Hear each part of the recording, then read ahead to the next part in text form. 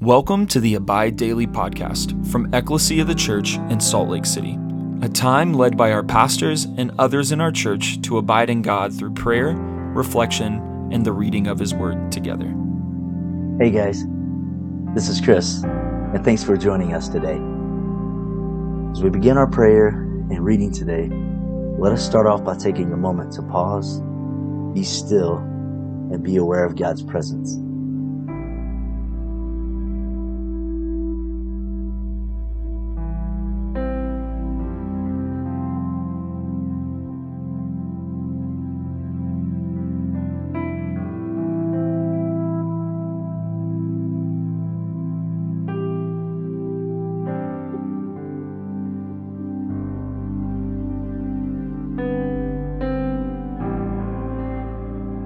Let's take a moment to share with the Lord where we're at, what we're thinking, what we're feeling, as well as thank Him for all that He's done, all that He is doing, and all that He will do.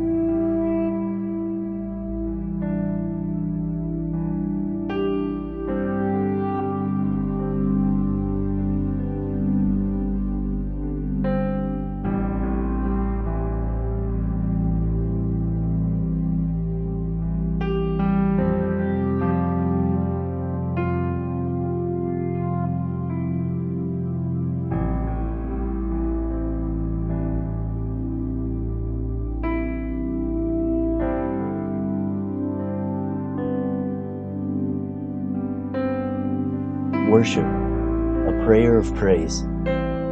O God, the source of eternal light, shed forth your unending light upon us who watch for you, that our lips may praise you, our lives may bless you, and our worship today give you glory.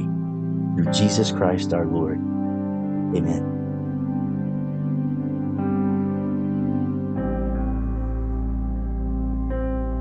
Lord, as we read your words in Scripture, we ask, Holy Spirit, that you lead us and give us understanding. We ask you, Lord, that you would draw near and meet with us and lead us into your kingdom today.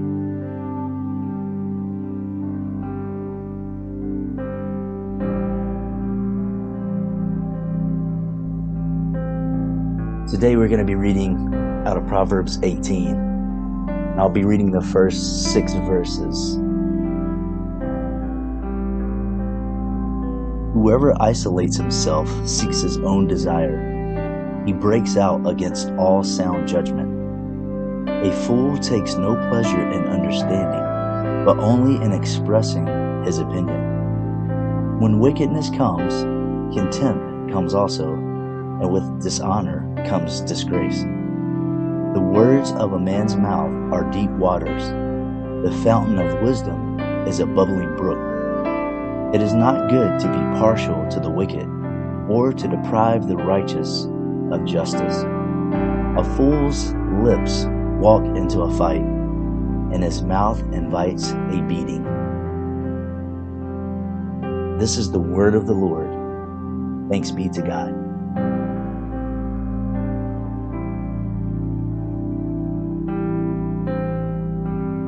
As I was reflecting on this passage, verse 6 kind of stood out to me quite a bit. It says, a fool's lips walk into a fight, and his mouth invites a beating. So I was just kind of chewing on this for a bit, and does this person's lips walk into a fight because he is a fool? Or is he a fool because his lips walk into a fight? Does this person's mouth invite a beating because he is a fool?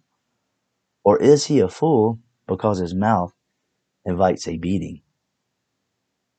Now, we might not be a fool, but find ourselves doing foolish things. In particular, we may not consider often enough how much weight our words can carry. They can build someone up or completely tear them down. We can even build ourselves up, build our opinions up.